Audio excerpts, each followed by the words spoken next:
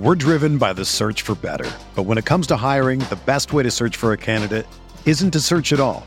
Don't search, match with Indeed. Indeed is your matching and hiring platform with over 350 million global monthly visitors, according to Indeed data, and a matching engine that helps you find quality candidates fast.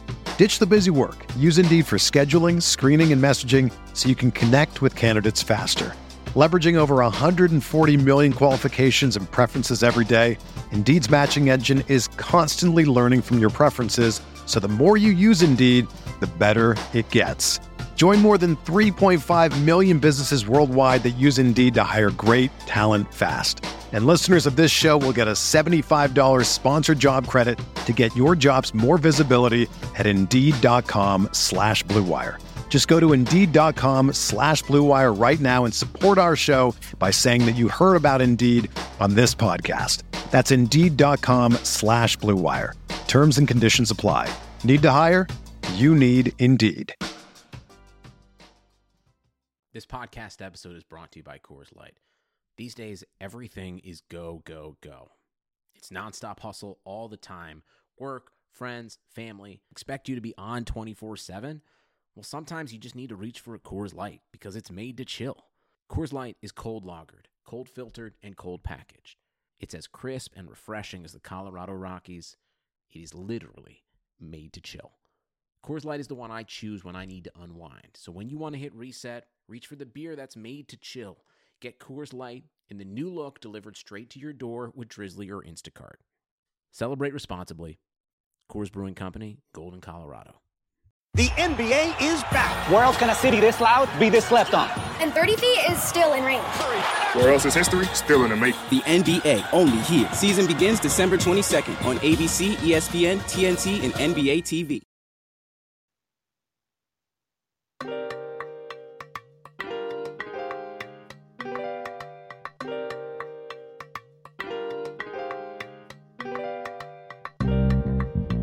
I went in there, I about threw up, all right? Have a little bit more social awareness. That's to take a piss, don't take a shit in the porta potties, all right?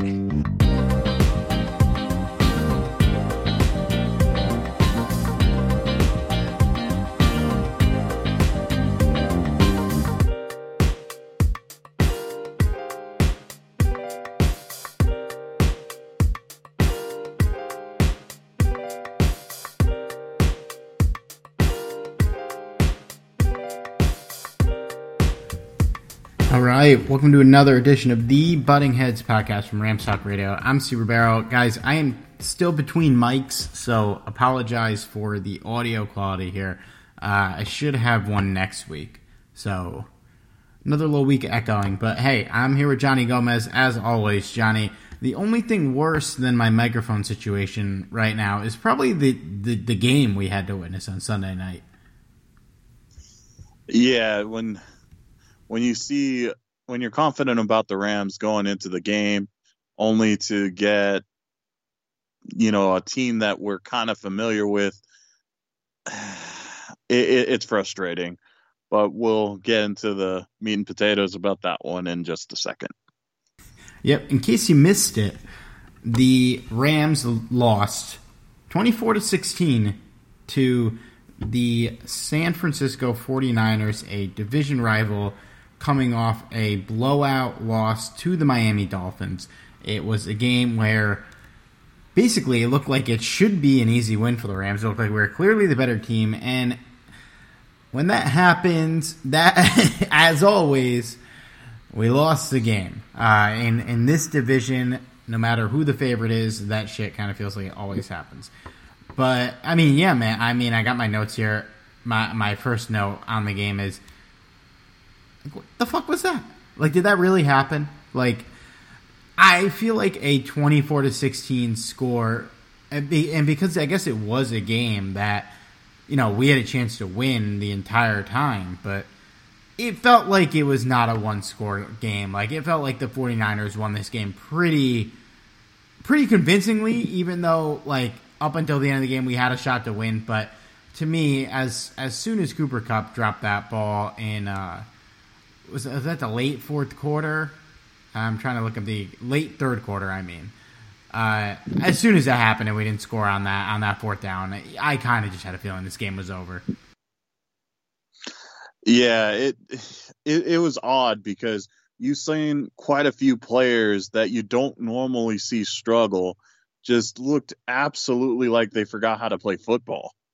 Like the Cooper Kupp drop is just one of those instances. And there was even quite a few other passes that Cooper Kupp should have caught that he just didn't. And there was obviously some miscommunication between Goff and a couple of the other receivers. So it was just disappointing to see. There was just so many aspects of this game that a lot of these guys would like to forget. Yeah, it was absolutely,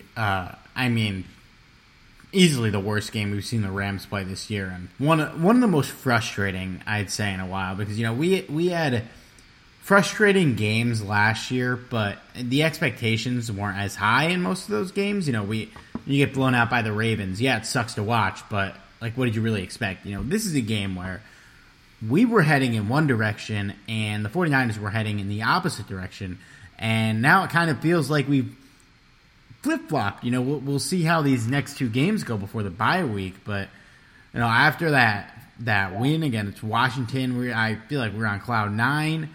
And, right now, you look at the Rams and it's, hey, they're 4 like, if the glass is half full, you go, hey, they're 4-2.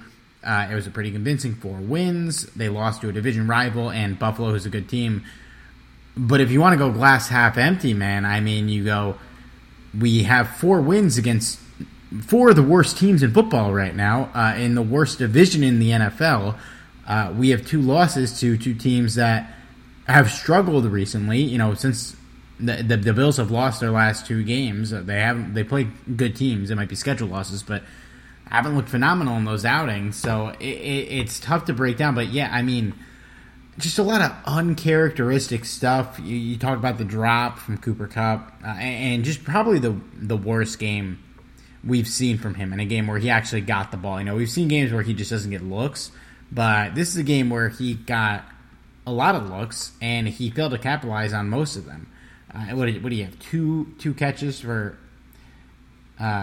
he had 3 receptions for 11 yards. So, on 9 targets. Like that, those are not good numbers.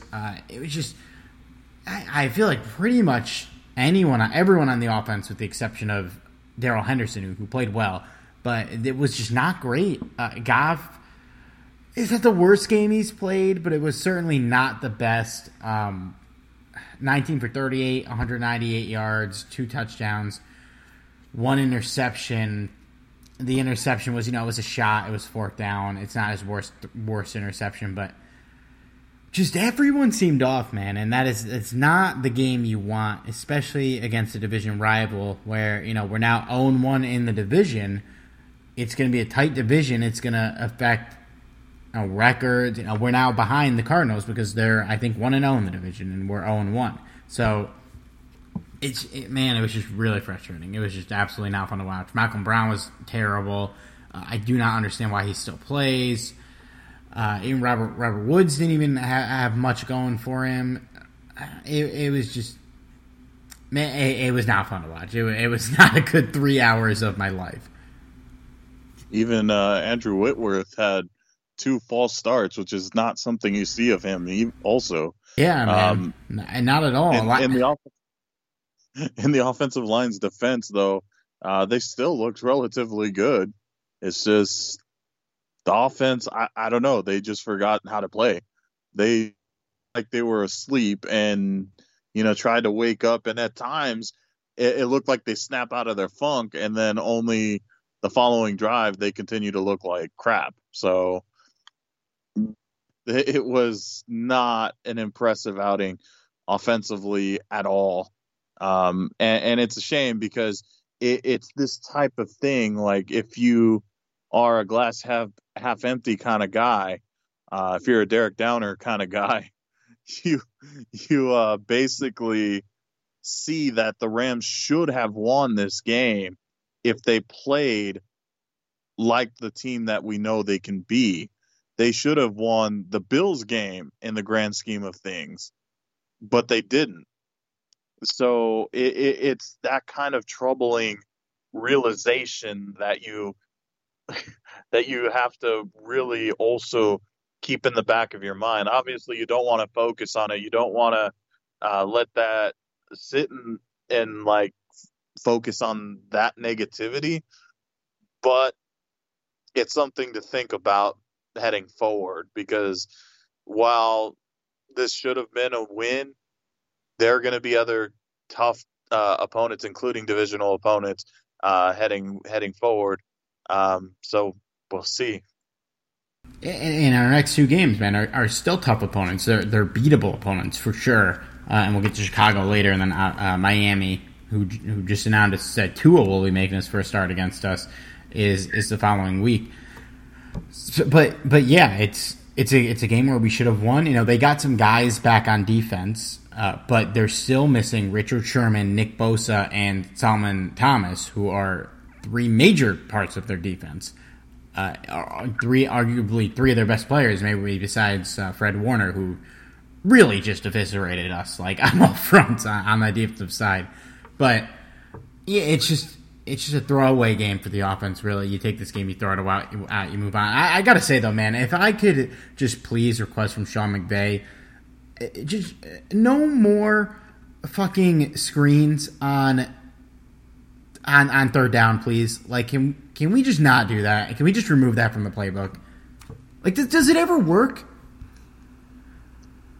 It does, just not very often. Yeah, we got that one, like, 3rd and 33 screen where Robert Woods scored a touchdown against the Giants 3 years ago.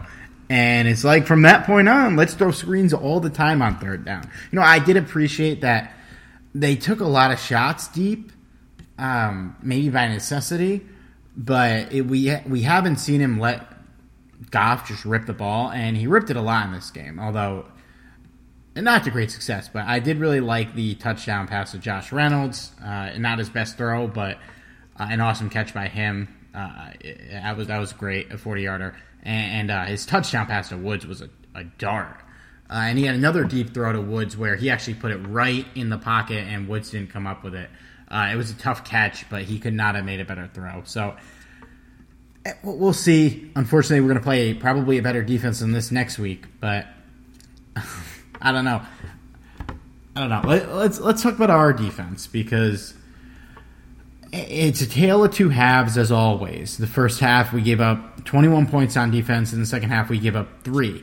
But man, like, you can't win games when you're doing this. It's great that Brandon Staley's making these halftime adjustments, and I think I saw a stat. I don't have the exact stat written down, but they are the best team points wise in the second half in terms of points allowed, and they're like 26 in the first half in terms of points allowed.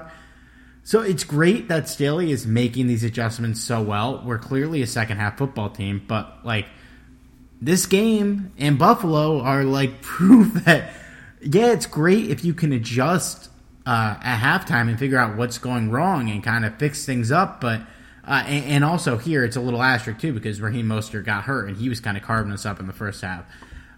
But you got to be better in the first half. You can't just rely on the second half to win all your games for you, especially in a night where the offense is off. Like, luckily in that Buffalo game, the offense was on point and we were able to come back. This is a night where the offense was not on point and the deficit was basically insurmountable because the offense wasn't firing and the defense got us in a big hole in the first half. Well, the biggest problem that I saw defensively was we were not attacking the quarterback at all. And once again, we're seeing Aaron Donald having to do the bulk of the work, and he can't do it by himself. Yeah, and not to end, just to throw this out because it's relevant, Jimmy Garoppolo dropped back 33 times and was pressured twice. Like, not sacked, not hit, pressured. 33 dropbacks. He had 2 pressures. And, like, yeah, Donald can't do it all by himself. You know, this was his worst game of the season statistically, and I would say passing the eye test. You know, I'm not going to sit here and blame him, but if it's like when he has an off night, nobody else is having an on night. So it's just, it was brutal from the pass rush. Yeah, it's disappointing because, while Donald didn't have his best performance, clearly, you can't rely completely only on Donald. Where is everybody else? Leonard Floyd continues to overthrow the ball, or he continues. I'm thinking baseball here. Dodgers are on right now. My bad. Happens. It's Dodgers season. Hey, World Series, go Dodgers. Who's, by the way, leading 7-1. Go Dodgers. Woo! Yeah, I'm for it. Yeah, but Leonard Floyd tends to overrun the line of scrimmage, like to the point where it's like it's unnecessary. Like you're not doing anything unless you have a scrambling quarterback, which is why he was kind of relevant against the Bills. He kind of helped us a lot in that game. But when you're going against a stationary quarterback like Jimmy Garoppolo, or a relatively quarterback, it kind of makes zero difference if you're going way past the line. You're just wasting your energy at that point. You got to try and penetrate, and that's just something he is not good at. And I continue to wonder, where the hell is anybody else for that matter? I mean, geez, Samson Ebukam. I can't even remember the last time I watched him and I'm like, who did very well was Samson Ebukam. The Chiefs game. The Chiefs game 2 years ago. He's still living off it. Yeah. Yeah, that's literally what it's been. And again, not to disrespect the guy, because I do think he's a solid bench player, but that's all he is at this point. And that's not good enough. That's really, really good enough. It's come to the point where we've had to rely on Obo Okoronkwo, because he hasn't, while he hasn't been the best outside linebacker out there, he's made, whereas Ebukam has kind of declined. And, we can't really put all of our hope in oh God, I lost my I lost the player's name. It couldn't have been that significant. Terrell Lewis, maybe? Leonard Floyd? Terrell Lewis, there we go. Like I had Terrell, but I was gonna say Burgess. I'm like, nope, wrong Terrell. Yes, we can't rely on Terrell Lewis yet, because Terrell Lewis is a rookie, and the guy didn't have anything his way this offseason. He got COVID. He got injured. He didn't have a preseason. It's like, how is the guy supposed to thrive as a rookie when he has all of that going against him? So to expect this guy to come in and dominate right away is just not realistic. So the Rams need a lot of help, because going on the IR was probably one of the worst things, because once again, we have to find out who's going to step up. And now they're relying on Justin Hollins to be the guy. And I just don't think he's a good outside linebacker. Yeah, and Obo was playing well, so it's a shame to see him head to the IR right now. But the good news is we are A'Shawn Robinson practice this week, if you don't remember, because he never played for us. We signed A'Shawn Robinson in the offseason.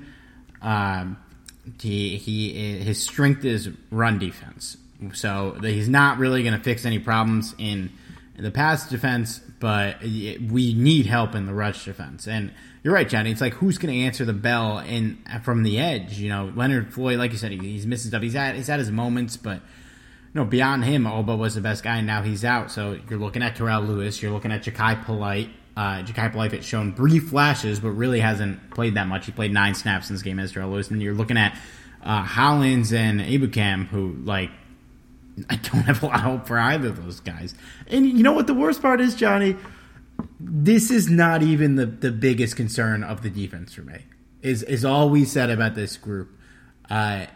We have bigger problems. Yeah, we do. And who? And I hope if you follow my work at RamsWire at all, the RamsWire.usa.com, I wrote an article for them about how the inside linebackers, they're bad, but it's not their fault because.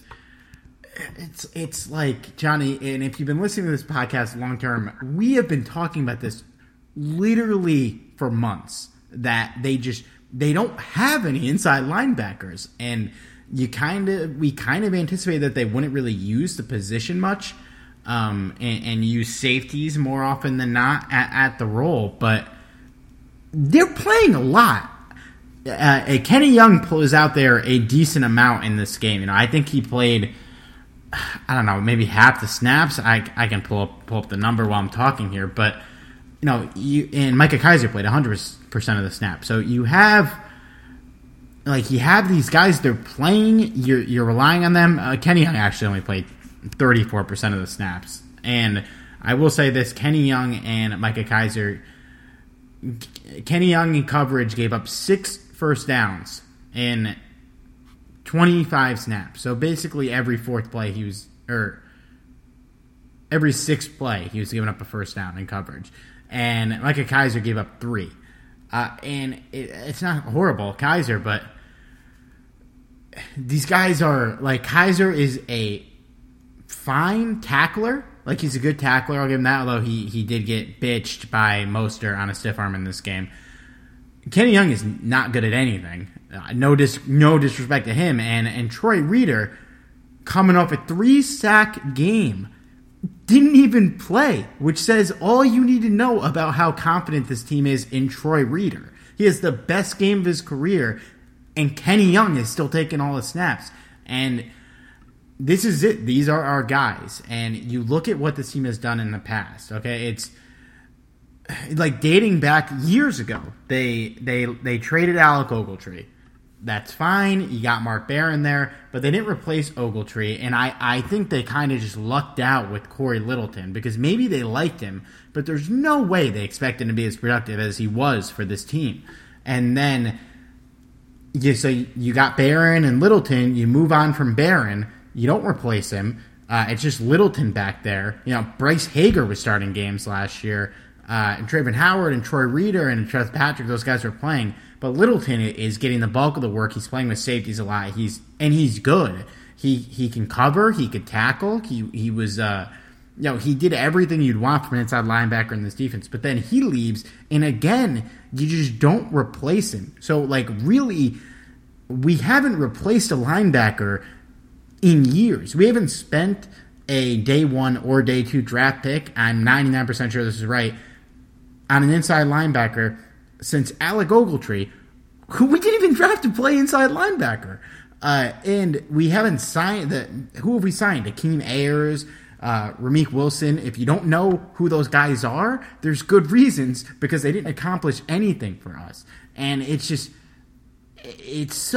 frustrating because we have been talking about this since Corey Littleton walked, and you could have made the money work to keep him if you wanted to. Instead, you sign Ashawn Robinson, you sign Leonard Floyd, you bring back Michael Brockers. That's fine. That's your decision. But to not even address this in the draft, the only player you drafted is what's his fucking face? He got cut from Baylor. Clay Johnson, yeah. The only guy you drafted in the 7th round. You took a tight end in the 4th round. You could have taken a shot on anybody there. Instead, you take a 4th-string tight end, literally the deepest unit on the roster. You could have taken one in the 2nd round high. You take a running back and a wide receiver, 2 positions we didn't need. Those guys aren't playing. It's just, this is what you're stuck with. You're stuck with Micah Kiser, Kenny Young, and Troy Reeder. And it's, I think Kiser has been okay. I don't love him, but he's the guy that should be playing the role Kenny Young's playing, and somebody else should be playing the role Micah Kiser's playing because he is not good enough to be playing every single snap. he's good enough to be playing on run snaps and making tackles because he has actually been pretty good at it, and he's been better than I thought. But he can't cover anyone. Young can't cover anyone. Reader can't cover anyone. And this is what it is, what we have. And I put my article up on Reddit, and somebody goes, you're discounting the fact that, you know, they were going to rely on Traven Howard this year, who got injured in the preseason. Like, he was pretty good in pass coverage. But let's be honest, Johnny, if Traven Howard getting injured is why we have this problem, then it's a pretty big fucking problem that is what we were relying on. You know who the Rams could have used as of now? Who's that? Clay Johnston. Maybe, man. They could use Clay Johnston, or hell, going back to the 2019 draft, they could have used Dakota Allen. Yeah, you remember those guys? If you're a long-time listener, you know how we felt about Dakota Allen. You know, I'm not saying Johnston or Dakota Allen is the save-all, end-all. They're not. But I think, Johnny, the fact that, like, you could bring up those names and I can't immediately shut down that those players will be worse than what we have is a massive problem.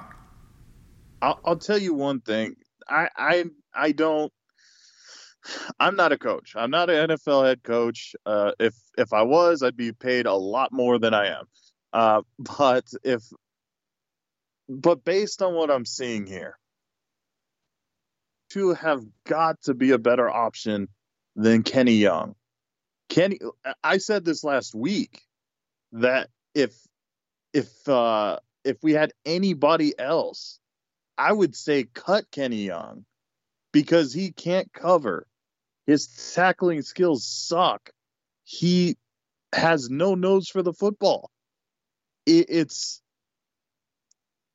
awful to say it like that because, again, if we're going to put it into perspective, he's much better than the average person could ever do. But better than 99% of players who have ever played football. I don't like shitting on these guys because they're people, but he's already, like, if he gets cut tomorrow and never plays in the NFL, I would say his football career is a unanimous success, like unbelievable success. But yes, as an NFL quality linebacker, he sucks. Yes, that is an understatement. And again, I have to question, why cut Clay Johnston if we have such a need there? Only having 3 linebackers on the active roster is mind-boggling, you know. And again, it's nothing to do with 3 inside linebackers, because when I remember thinking when this roster was unveiled that, okay, 3 inside linebackers. So basically what they're going to do is they're going to have basically use a safety as that hybrid safety role so that they don't need 2 inside linebackers in the game. Well, as you see, Kenny Young is still getting quality playing time in there. It may not be all game long, but it's still more than you got to have more depth there. You know, it's frustrating seeing that. And I don't know, maybe there's a bigger plan. I know there has been some injuries to guys like Micah Kaiser, to Jordan Fuller at safety, which has kind of altered things a little. Yeah, altered is an understatement. It's still such. Oh yeah, but still, it's the lack of planning ahead of time that's kind of frustrating. I know they didn't have the biggest salary cap in the world, but you got to know that this was going to be an issue at some point if there was an injury, and there already is injury. So, yeah, I just don't understand the thought process there. Yeah, and luckily, you know, with Jordan Fuller, who and look, like a perfect example of trying to add players. Like Jordan Fuller, a 6th round pick. You could make the case that he's the best safety in the defense, and that includes John Johnson right now. He's injured, but we got this guy in the 6th round. We took a shot at him. And you could say the same thing about Kaiser, 5th round pick, but to not take if you're not going to take an inside linebacker in the 2nd round, okay, in the 3rd round, you draft Terrell Burgess and Terrell Lewis, positions of need. So sure, but I know 4th round picks don't always pan out, but did we really need to take a tight end there? Let's say Gerald Everett walks at the end of the year. Do we need Bryson Hopkins on this roster?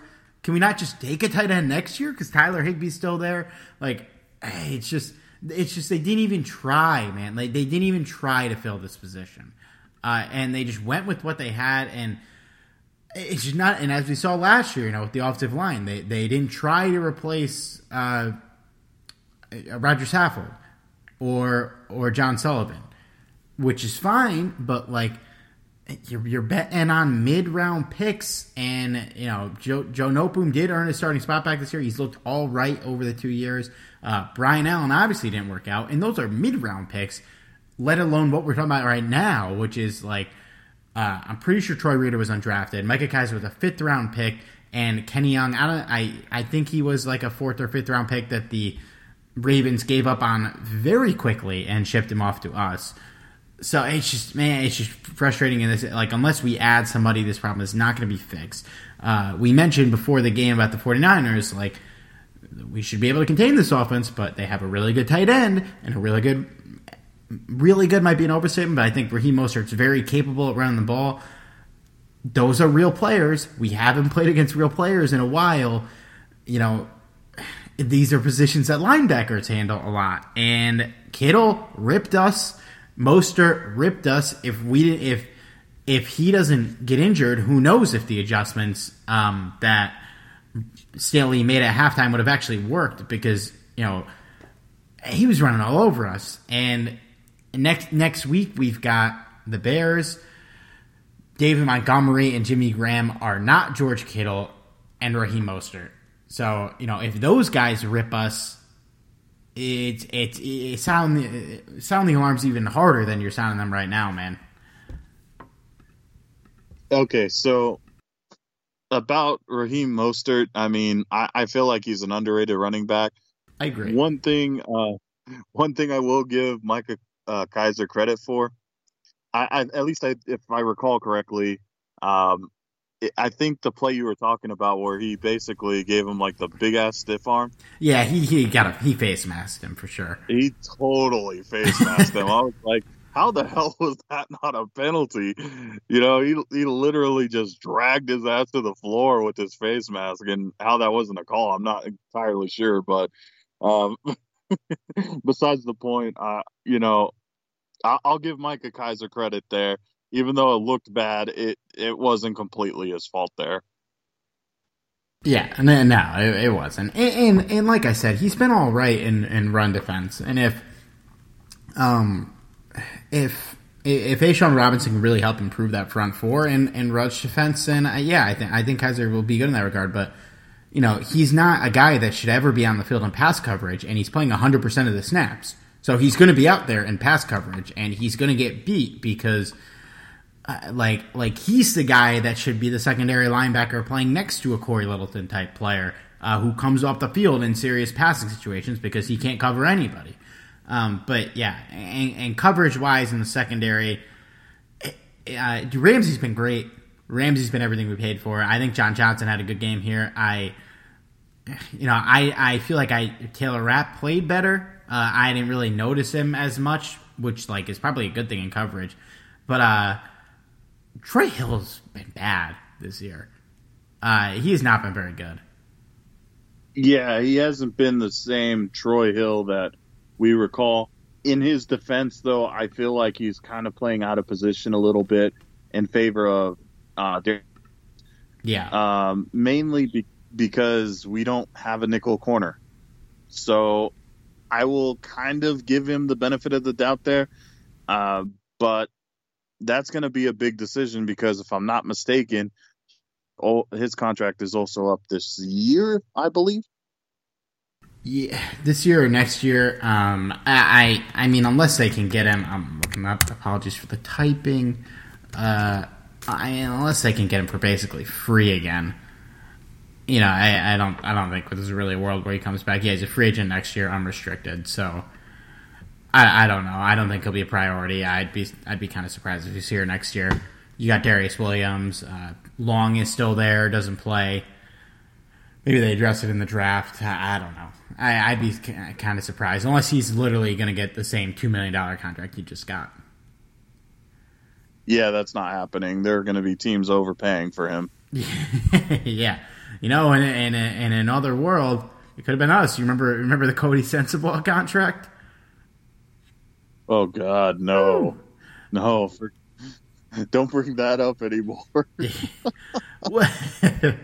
And the good thing for the Rams is beyond Dallas and I guess Buffalo, we haven't really played against deep receiving cores yet. Although the Niners receiving core is okay, but Debo had his best game of the year, small sample size, but still.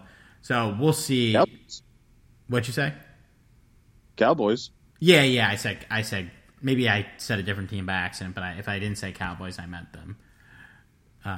And look, man, Dallas, before Dak got hurt, that offense was cooking. So holding them to 17 points is a big accomplishment. And, they clearly suck, but they're clearly not a good team yet. But for us to hold them to 17 points with Dak, that's a quality win in my book. I think we won't really see the secondary truly get tested until the Seahawks game. And then you got Seahawks and Tampa Bay back-to-back, two of the best receiving cores in the NFL. So that's really when we're going to see what this group has. Hopefully Jordan Fuller will be back. I believe he's eligible to come back from the IR after the bye week. I'm looking forward to when Fuller comes back and when A'Shaun Robinson comes in. I can't tell you how much I'm looking forward to seeing A'Shaun Robinson on this team, just because there was just so much hype around the guy, and for us not to actually use him at all, it hurts a little bit. But we'll need him, because I feel like there are a lot of great running backs coming our way, and we'll for surely need them, because they'll need as much help with the run defense as we can possibly get. Yeah, I mean, shit, man. The Seahawks obviously have Carson, and the Bucks, man. Ronald Jones is killing it. He looks legit. Yeah, he certainly does, and he's one guy that I always kind of joked about. And the funny thing is, I was thinking, man, the Bucks are going to be legit with Leonard Fournette, and Fournette has been kind of the afterthought. Yep, he's been hurt, but I think Jones pulled away with that job while he's been hurt. You can't not give this guy the ball the way he's running. I'm sure Fournette will factor in, though, a little bit, but not that I want to spend much time on this at all, but before this season, when we were talking about players that may or may not be legit, we had opposite takes on Kenyon Drake. I was a believer, you were not, and I was clearly wrong there. Very clearly wrong.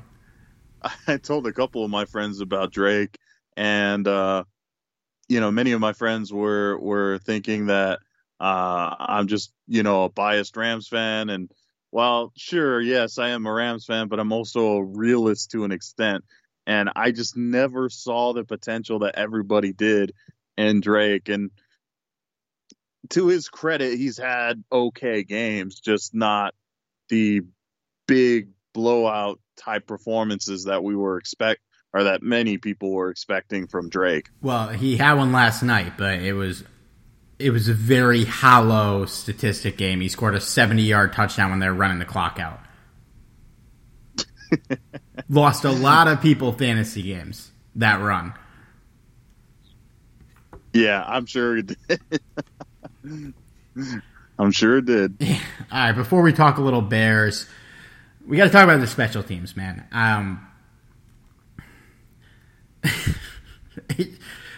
So before we even get to the kickers, Johnny, why the fuck has Cooper Kupp still returning punts?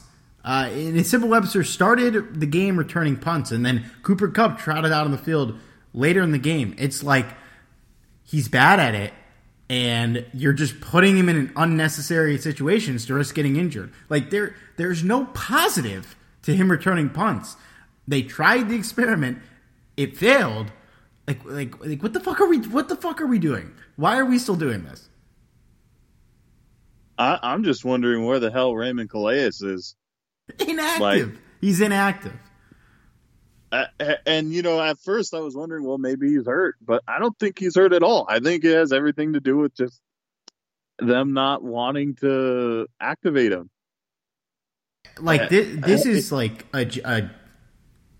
Jeff Fisher would be like too good of a coach to say this. This is like a Steve Spagnuolo era decision to be putting this guy back at punt returner, man. Yeah, I don't get it. Like, Cooper Kupp is a very talented receiver, but that's it. He's a receiver, not a punt returner.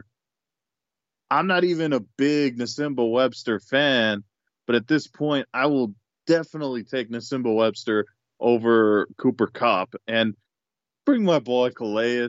I think this guy has a lot of potential, and they stole him from the Bucs roster for a reason.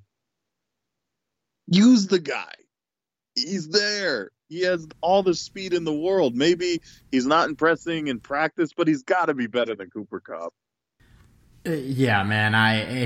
Nasimba Webster is better than Cooper Kupp at this. Like, and he's active, and he was returning punts. And then at one point they're like, nope.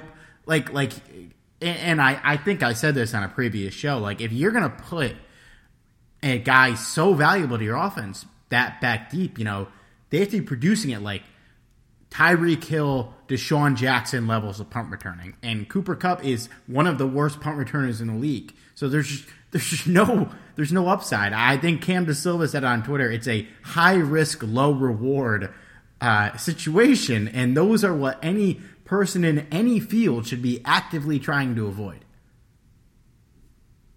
There's no question. He's absolutely correct. It is. There's literally nothing you could possibly gain out of this other than a turnover, or B, potentially hurting Cooper Kupp. And let's face it, I'd rather have Cooper Kupp healthy as your receiver than hurting him as a second grade punt returner. I don't know. It baffles me. Like, why is this going on? I'm sure there's a reason. It's just, at least I hope there's a reason, just we don't understand. But I'd like to know what that reason is, because, as you mentioned, Nasimba Webster was returning punts. Yeah, and it's like, look, these people are obviously smarter football minds than all of us. But sometimes smart people do stupid shit. And this is stupid. I think it's like it's like a fact that this is a dumb decision to me, and I would never say that about even the most questionable and suspect thing coaches do. Like, beyond that one time when the Colts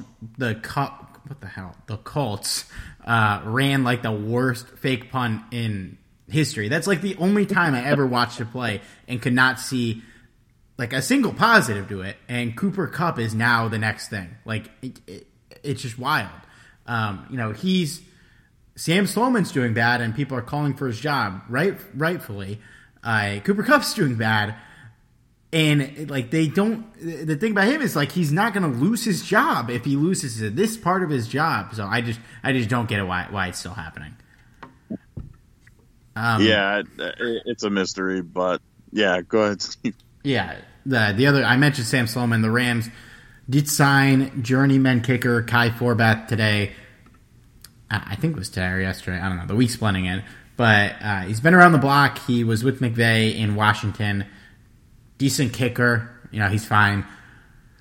But they didn't cut Sloman, so he's still here. So we have two kickers on the roster now. I wonder, what's the timeline for when they're going to decide what they want to do with these kickers? Because they obviously, you can't keep two kickers around. Maybe they give Sloman another week, and if he's bad, they cut him. Or they just take it into the bye week and figure it out, because that'll only be 2 games. Well, they technically they can just keep 2 kickers on the roster because they designated Obo Okoronkwo to the IR list, so they opened a spot up for Kai Forbath. Yeah, so, yes, Johnny, but we just spent 7 minutes talking about how they won't even take shots at inside linebackers. We cannot justify keeping 2 kickers on the roster long term. Long term, no. Yeah. Or even 2 weeks, honestly. Like, I think I guess the bye week is really the only weight you can justify. I mean, I'd be okay with sending Sam Sloman to the practice squad. I highly doubt there'd be a team out there that'd be like, oh, Sam Sloman's available, I'm going to go grab him. Yeah, and even I think you're right. But even if somebody does go poach him, how many kickers get drafted off of potential? You even Greg Zuerlein. Well, no, Greg Zuerlein is rookie year. He made a shitload of field goals in a row, and then he got cold as sophomore. You kind of know if kickers are going to be good or not, and they clearly don't trust Sloman. They're not really giving him shots to take deeper field goals, and I think the knock on Kai Forbath would be his leg strength is not incredible. But I don't know. I think if Sloman has a bad game in these next 2 weeks, he's done for sure. And if he performs well, maybe this lights a fire up his ass. Maybe he develops and plays really well. Then I suppose maybe they keep him around and get rid of Forbath. It's not really a risk here, especially if you aren't planning on signing anyone with that roster spot. You might as well figure it out. Well, I have to say I am interested because I feel like I never quite understood why Forbath was a journeyman to begin with.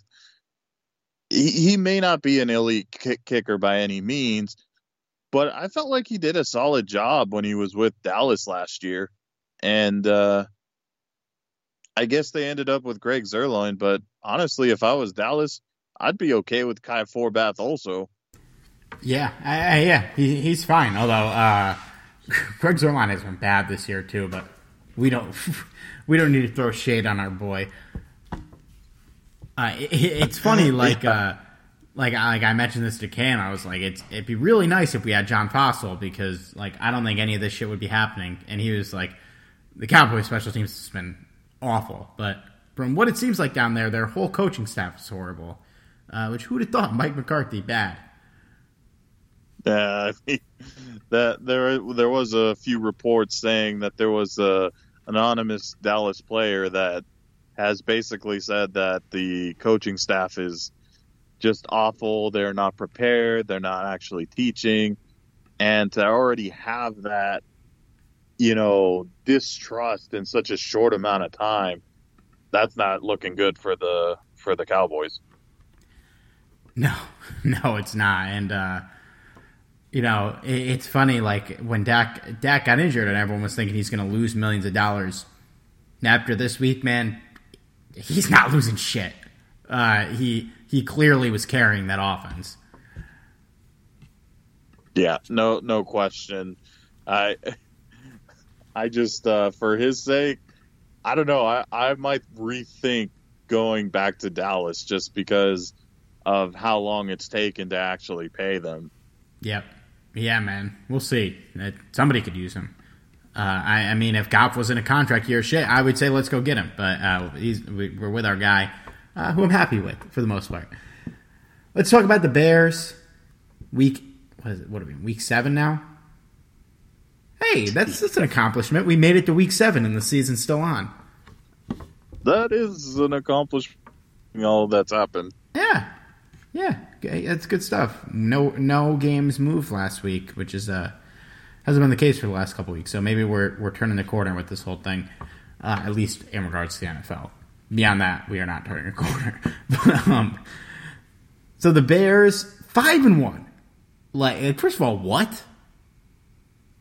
So I watched. I've been making it my ritual to watch the condensed games of the team's previous games and. Bears, Panthers. I really don't have a lot of takeaways. Their offense is all right. Nick Foles is at quarterback, and he's about as you'd expect. I actually think David Montgomery is better than people give him credit for, but his numbers aren't great. The receiving core, they have Allen Robinson, who's great. I think one of the more underrated receivers in the NFL. And beyond him, they have nothing. Anthony Miller's not good. Guys who I've never heard of were catching a lot of passes. They got Jimmy Graham at tight end, who's, he can still go. He can still play. He's not Jimmy Graham of old, but he's all right. Their defense is obviously really good, but statistically, numbers-wise, they're ranked around like 11 and 12-ish range in most categories. We're ranked ahead of them in every defensive category. I don't even know if I'd say they've had a tougher schedule. They played the Lions, Giants, Falcons, Colts, Bucks, and Panthers. So maybe a little better, but probably in the same range schedule-wise as us. Their lone losses to the Colts. They had a big win against Tampa Bay. They took care of business. Watching the game, I felt like they were in control for that whole game against the Panthers. Panthers have a decent offense. They kind of handled them pretty well. I think their secondary is beatable, given what we have. DJ Moore and Robbie Anderson, we're getting open a lot in that game. But man, it's a team. They keep winning. They're a decent team, and this is a game where, a couple of weeks ago, I think we said, are we worried about the Bears? And we said no. And, we're the favorite in this game. I think we should be, but after last week, nobody should be saying, yeah, I'm not worried about the Bears, because, we should absolutely be worried about this game. We should take it seriously. They have a better record than us. Luckily, we're at home, but this should be a tough game. Yeah, as far as the Bears are concerned, on paper it's a very, very tough game because, hey, they're obviously having some kind of success, right? You don't have that kind of record without, doing well in some form or another. But I think one of the reasons why you and I haven't been that concerned about the Bears is pretty much because haven't really dominated. A lot of their wins have been, they kind of scrape by. There really wasn't that performance like saying, damn, this is a really good team. When you look at teams like the Buffalo Bills, for example, you've seen games where you're like, damn, this is a really good team. And that's why when we lost to the Bills, it wasn't that big a deal.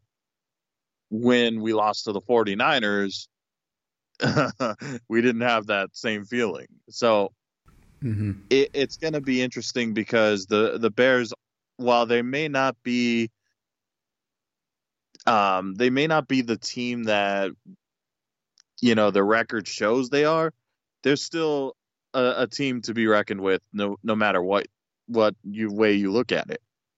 It's all going to be depends on what Rams team shows up. Can the defense show up in the first half? If defense shows up first half, I think the Rams win this no problem. But if they continue this, I'm going to show up in the second half only, then this might be a long game.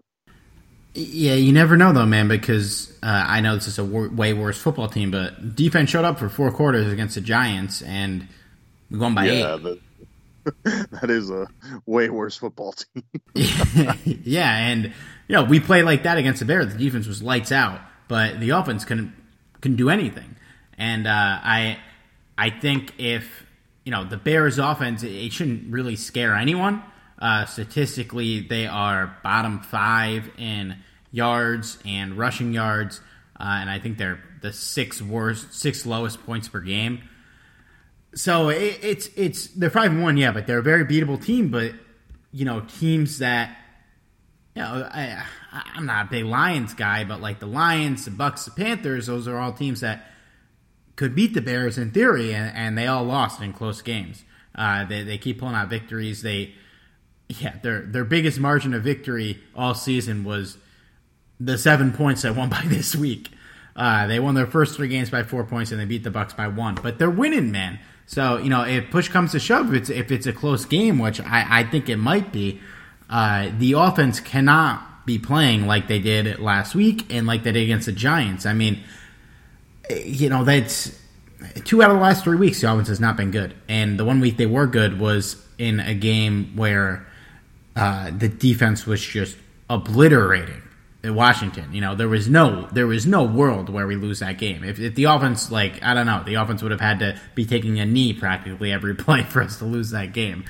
But we'll see. We need to come out like we did against the Eagles, like we did against the Cowboys, like we did against Washington, and not like these other games. It's like if we do get into a little hole in the first half, like even if our offense does play well and it is good enough to be getting us back into the game, this is the best defense we've played all year probably, and I don't think they're going to be able to do what they did against Buffalo to this defense. Now on the flip side, if you've been with the Rams since before they came to Los Angeles, you know who Nick Foles is. He could throw you into a game just as quickly as he could throw you out. So that, that turnover potential is also there with a guy as inconsistent as he is. If he was more consistent, he wouldn't have been a backup last year. And he certainly wouldn't have been on the sidelines watching Mitch Trubisky go 3-0 this year. So I don't know. I mean, prediction-wise, I think the Rams win this game 21-17. I think it'll be close. But this is a game where we should win. We're favored by 5.5, which is a nuts line. That really surprised me that we're favored by 5.5. But, I mean, if I had to bet on this game, which I wouldn't, I don't know if I picked the Rams to cover, but I'd certainly pick them to win. Yeah, I'm definitely picking the Rams to win this game too. I think that while they had a very disappointing game against the 49ers, one thing I do know is the team was not happy at all, including Aaron Donald. I think we see a very pissed off Aaron Donald, and quite frankly, good luck to Nick Foles, because one of the things that was brought to Aaron Donald's attention is that he's never sacked Nick Foles. So I bet Foles is kind of wishing that wasn't brought to his attention. That is wild. That's a crazy stat.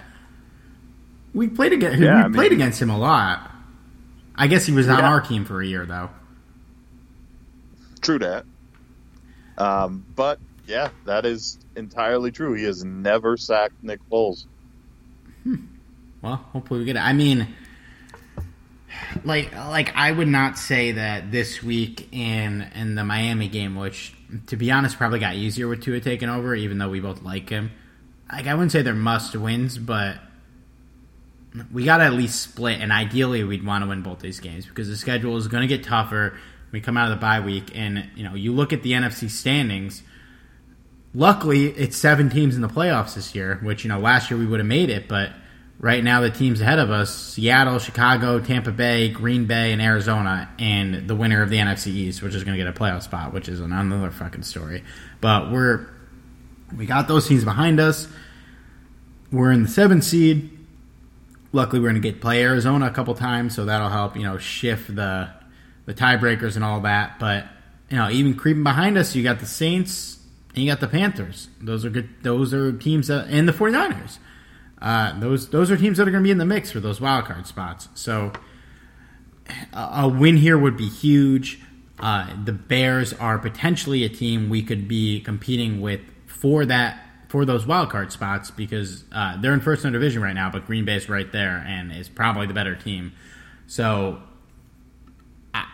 this is a game that's much more important than the Dolphins game because it'll affect directly the wild card standings and the tiebreakers and all that. If we could get this win, it'll be huge because you never know. I think we will need that win against the Bears. We might be tied with them for the 7th seed when it all comes to it. Yeah, at this point, considering all the really good teams you've mentioned behind us in the wild card spot, the Rams can't afford to lose games like this anymore. Losing to the Bills was heartbreaking, but understandable. Losing to Frisco, not so much. And we came across this last season where the Rams should have won games, and it came back to bite them, and they didn't even make the playoffs. Yep. So it's got to stop here. They gotta end up winning the Bears, which they're a tough team. They have a good record, so but they're still a very beatable team. Likewise to the Miami Dolphins, who tough break to Tua too. How do you like being your debut start against Aaron Donald? Yeah, man, it's tough, but hey, if they get the team that we look like this week, it's the worst pass rush in the NFL. So yeah, you never know. To me, it feels like the plan all along was probably just to play him after the bye. And yeah, Fitzpatrick's playing well. Yeah, the Dolphins are looking good, but really, what are you playing for? To make the wild card? If you keep Fitzpatrick all year, you're taking development time away from Tua. In reality, if Tua is the player you think he's going to be, how much worse should he be than Ryan Fitzpatrick? I get the move, and if they wanted to start him this year, this is probably the time to do it. Even though it's a tough matchup to debut, it's kind of funny because Jared Goff debuted against the Dolphins, right? Did he? I think that was his first start. He might have, yeah. Now that I think about it. Look it up. But we're coming full circle now. But yeah, I get it. Whether it's not the right call, the right or wrong call is not me to say. But you shouldn't be playing Fitzpatrick just because you're making a push to make the wild card spot this year. That's not how you build a long-term franchise. And because what are the fucking odds they make the Super Bowl if they make the playoffs? Are they really going to walk into Kansas City and beat the Chiefs with Ryan Fitzpatrick? Probably not. So what are you playing for? That's true, but I also didn't think that the Raiders would beat the Chiefs. Yeah, that's a fair rebuttal. Yep. November 20th, 2016. He debuted against the Dolphins in a 14-10 loss.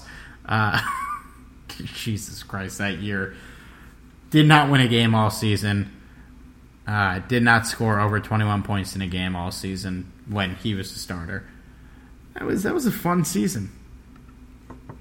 Yeah, see, Steve, these are times I'd like to forget. I probably shouldn't be bringing this up in one of our more negative podcasts. Pretty much not. Yeah, and for anyone still listening to us right now, thank you for doing the 60 minutes with us. I mean, if you've listened for a while, which I'm imagining you have, if you're still listening, we clearly both love the Rams. We're clearly both pretty high on them this year, but truthfully, for me, I feel like I'm a better podcaster when I'm being negative. As much as I hate to say it. A better writer for sure. So, I don't know. I think we win this week and we get back on track. Yeah, it's not going to change my mind. I just not big on the Bears. I think they're going to... This is going to be a start to their downfall. I don't know their schedule offhand, but I imagine it's not going to get any easier for them.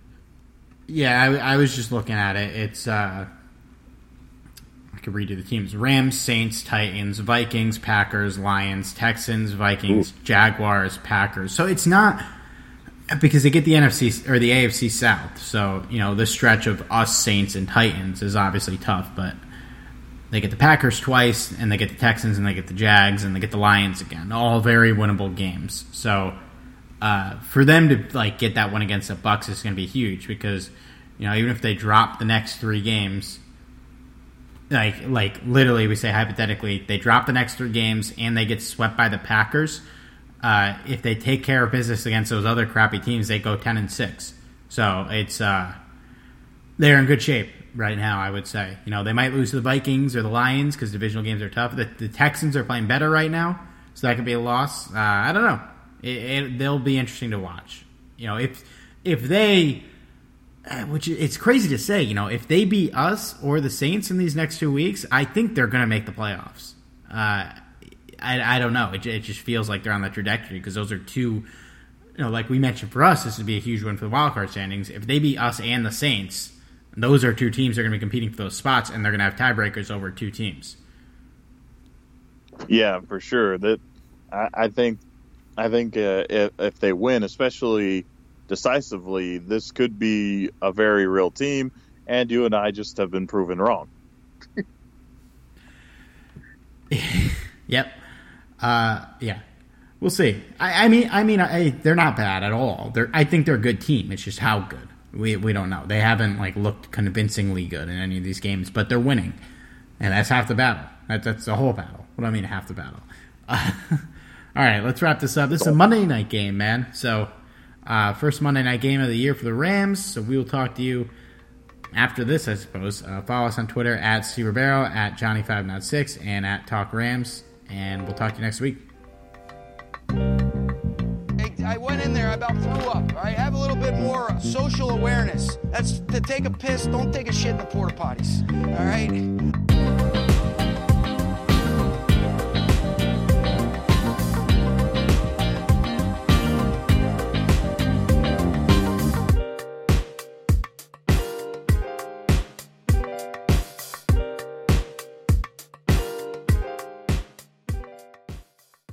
This episode is sponsored by Schwans.com. What are you having for dinner tonight? Good question. Schwans Home Delivery has a solution for you. Stock up your freezer with high-quality frozen foods like premium meats and sides, delicious ready-made meals, ice cream, and more. No subscriptions, no memberships, just a friendly yellow truck that's been delivering food for almost 70 years. Listeners of this show get a special deal. Get 20% off your first order with code YUM20. Check out schwans.com/yum for details. The NBA is back. Where else can a city this loud be this slept on? And 30 feet is still in range. Where else is history still in the making? The NBA, only here. Season begins December 22nd on ABC, ESPN, TNT, and NBA TV. Sugar Ray Leonard, Roberto Duran, Marvelous Marvin Hagler, and Thomas Hearns. Legends, whose four-way rivalry defined one of the greatest eras in boxing history. Relive their decade of dominance in the new Showtime sports documentary, The Kings, a 4-part series premiering Sunday, June 6th, only on Showtime. Everyone is talking about magnesium. It's all you hear about. But why? What do we know about magnesium? Well, magnesium is the #1 mineral that 75% of Americans are deficient in. If you are a woman over 35, magnesium will help you rediscover balance, energy, and vitality. Magnesium supports more than 300 enzymatic reactions in your body, including those involved in hormonal balance.